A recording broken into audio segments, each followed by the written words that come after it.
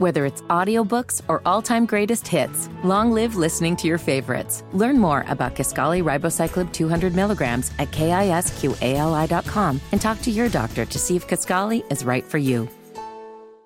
Let's go back in time. It's Flashback Friday. Let's go way back in time. Listen, it's Friday. You ain't got no job. Uh-oh. What? My time machine has been activated. Time machine? I didn't know you had a time machine. All right, Rupert, prepare to time travel. Let's go back in time to July 21st, 2021.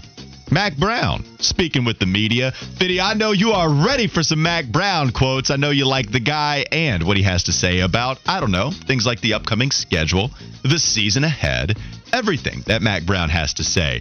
He once again reiterating an issue that he had been talking about to that point. But the leading topic of the day for me was his discussion about needing a college football commissioner. Do you remember this conversation Mac Brown was pleading about? Mm-hmm. I don't know if you were doing your Heel Tough blog during those days. Yep. Do you remember writing about this yourself, and what were your thoughts then and now? I know we talked about it because I think college football for sure needs a commissioner of some sorts. I think college basketball needs one as well. The ironic part about it is, you know who'd be a great guy for the gig?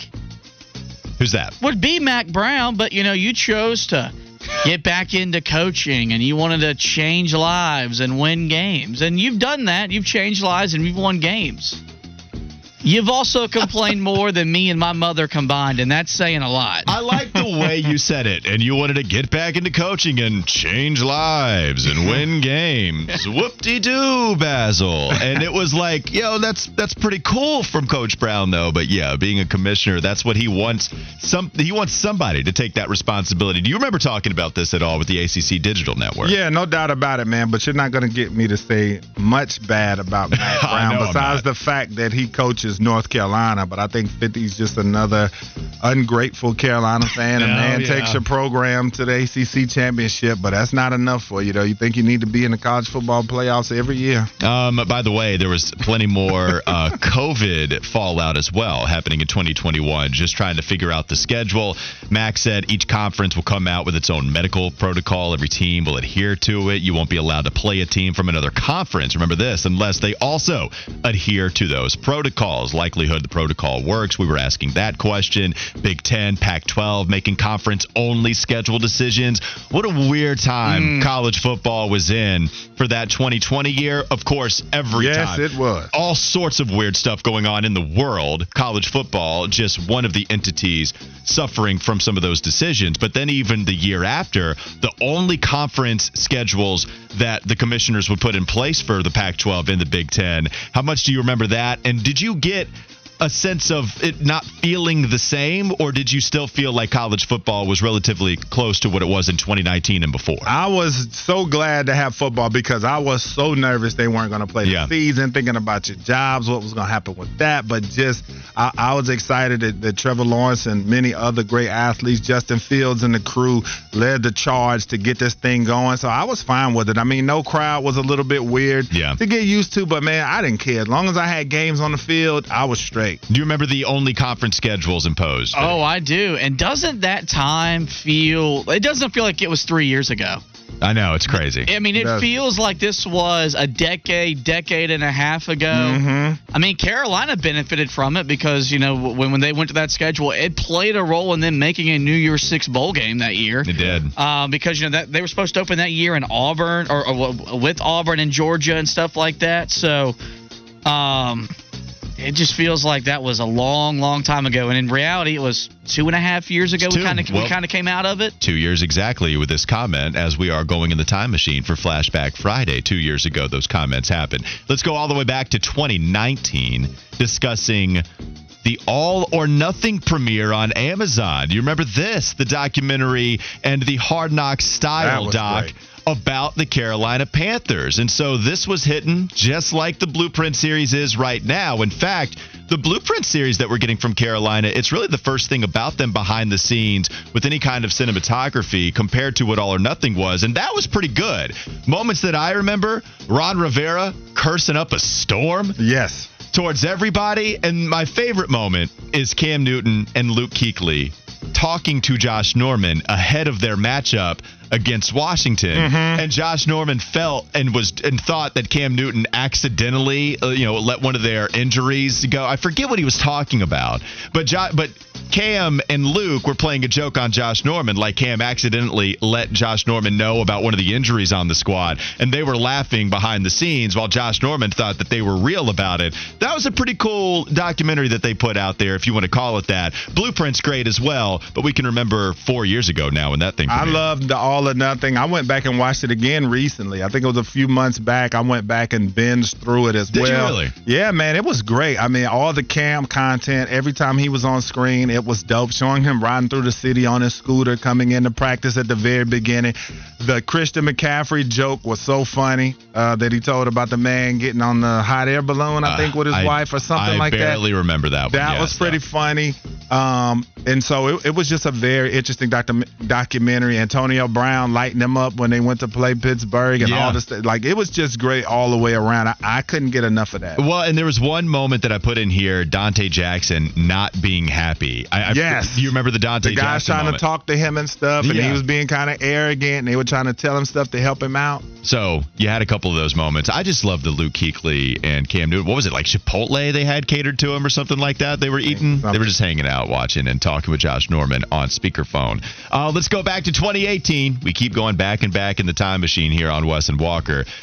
Jordan Spieth falters late again. McIlroy plays well, and we talked about another major championship, which I bring up Spieth because, man, this stuff kind of comes full circle. Spieth is towards the top of the leaderboard right now, if I'm not mistaken, Fitty. I know you've been giving us the updates. So Spieth has a real shot to win this Open Championship. We've seen great performances from him before in the Open Championship. Do you think this is a time where he can actually finish alongside what is good progress? We've seen him falter before. Yeah, I mean, right now he's 7 off the pace, so he'll have to, make a comeback over the weekend. But yeah, because I look at the state of golf right now, and I think the sport is healthy with all the PGA Live stuff, Tiger being absent, and all this type of stuff.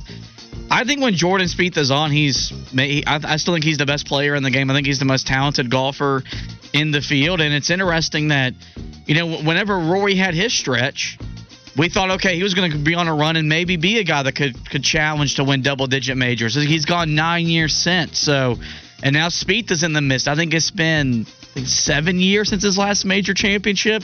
I think golf, as much as in any sports, when you get into a drought, the years kind of catch you by surprise because they'll still win tournaments. Like Rory just won the Scottish Open the week before this Open Championship, but the only thing that matters are the majors, and it's been a while since Spieth or McIlroy won one. This is why I like doing this kind of stuff, because it reminds me of some of the big stories, yet something that you probably wouldn't be remembering otherwise.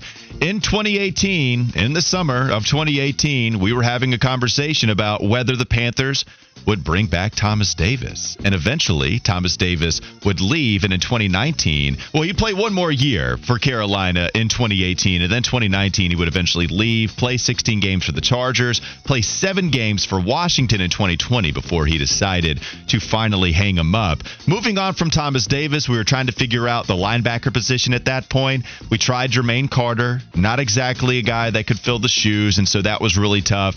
And really, Frankie Louvu, that was the one that could come in and help Luke Kuechly before, Luke Kuechly actually retired. We know about that story. And then it was Shaq Thompson moving in as the number 1 linebacker on the squad. But now, as much as you might not have the depth on this team, it's not awful, Wes. Louvu and Shaq Thompson, that's a pretty good start for at least an average to above average core. Yeah, that it is, man. And then you talk about Thomas Davis, just looking at him in that Chargers uniform, I barely even remembered him playing in that. I do remember Washington a little bit more, but it looks so weird seeing him in a different uniform. But, yeah, I think the Panthers linebacking core right now, with the starters that they have, it's a pretty solid group. They just, like anything, can't afford any injuries. But I think right now they've got a pretty solid linebacking core. Just got to find that fourth guy. A lot of people expecting Brandon Smith at some point, but we'll see if Brandon Smith can become a guy that lives up to some of that hype. Last one for me. One of the more shocking stories that came in when I was watching ESPN in 2019. But remember, we're in 2018, so we're starting to set the stage here. Andrew Luck good to go with no limitations in training camp in 2018. How long will it take before you buy into him being healthy?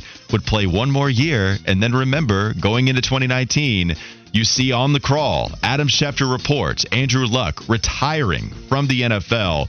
One of the more bizarre stories and unexpected stories I can remember within the last decade. And the thing is, too, once you saw that one and then you saw Borland from San Francisco, him retiring, and then you thought, oh, no, and then Patrick Willis to add on to that, you thought it was about to be a run of stars that were going to get their money and then end up retiring early because all of the concussion stuff that was going on and things of that nature. And Andrew Luck was probably the most jarring of them all. Well, we had the Luke Kuechly thing to bring that. Exactly, yes. But I knew that, like, he kind of went out not on his own terms. Like, he just really couldn't play anymore with all the concussions he had sustained. So that wasn't as shocking. But, like, Andrew Luck, you felt like that this guy was going to be playing forever because we see quarterbacks play forever. And so that was the one. But you really haven't seen it as much lately, man. But when Andrew Luck retired, it was definitely a big deal. Yeah, missed all of 2017 with an injured shoulder. Came back in 2018, played all 16 games. They went 10-6. They go to the playoffs, 4,500 yards passing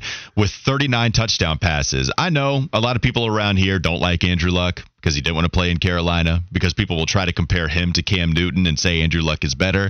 I'm not here to have that debate. I love Cam Newton. Man, Andrew Luck was awesome. Do you think if he came back, was great. Do you think if he came back, he'd be good? Now, no. Have you seen him? The guy looks rail thin. Yeah, but I'm saying if he got himself kind of like, the workout, got himself added some weight and stuff, but do you think he could still be? Well, before the Colts drafted Anthony Richardson, I'd know they'd love to find out. Remember, they were going against Washington when they thought the Commanders were tampering with Andrew Luck, and there is a deal in place where if Luck decides to come back to the NFL, it's going to be with the Colts, and the Colts organization was mad at Washington, and they found that to not be true, that Washington, no, they did not tamper with Andrew. But yeah, man, if they didn't draft Anthony Richardson, I'm sure they'd welcome back Luck with open arms. I bet they'd still open Luck back with open arms. But this guy's reading. He's too busy, chilling. He's doing science experiments. Yeah. He weighs like, 180 pounds now? Like, he's rail thin at 6'4". Like, he does not look, because he was a brute. He was strong at the QB spot. Big quarterback. Yeah, I think if he came back, man, I think it wouldn't take long to knock the rust off. I don't know if he could get back to the level he once was, but yeah, it would be interesting to see. I mean, now you're talking about 2018 being the last year he played. It's a long time. So yeah, and like I said, I don't think he has any interest in coming back and playing.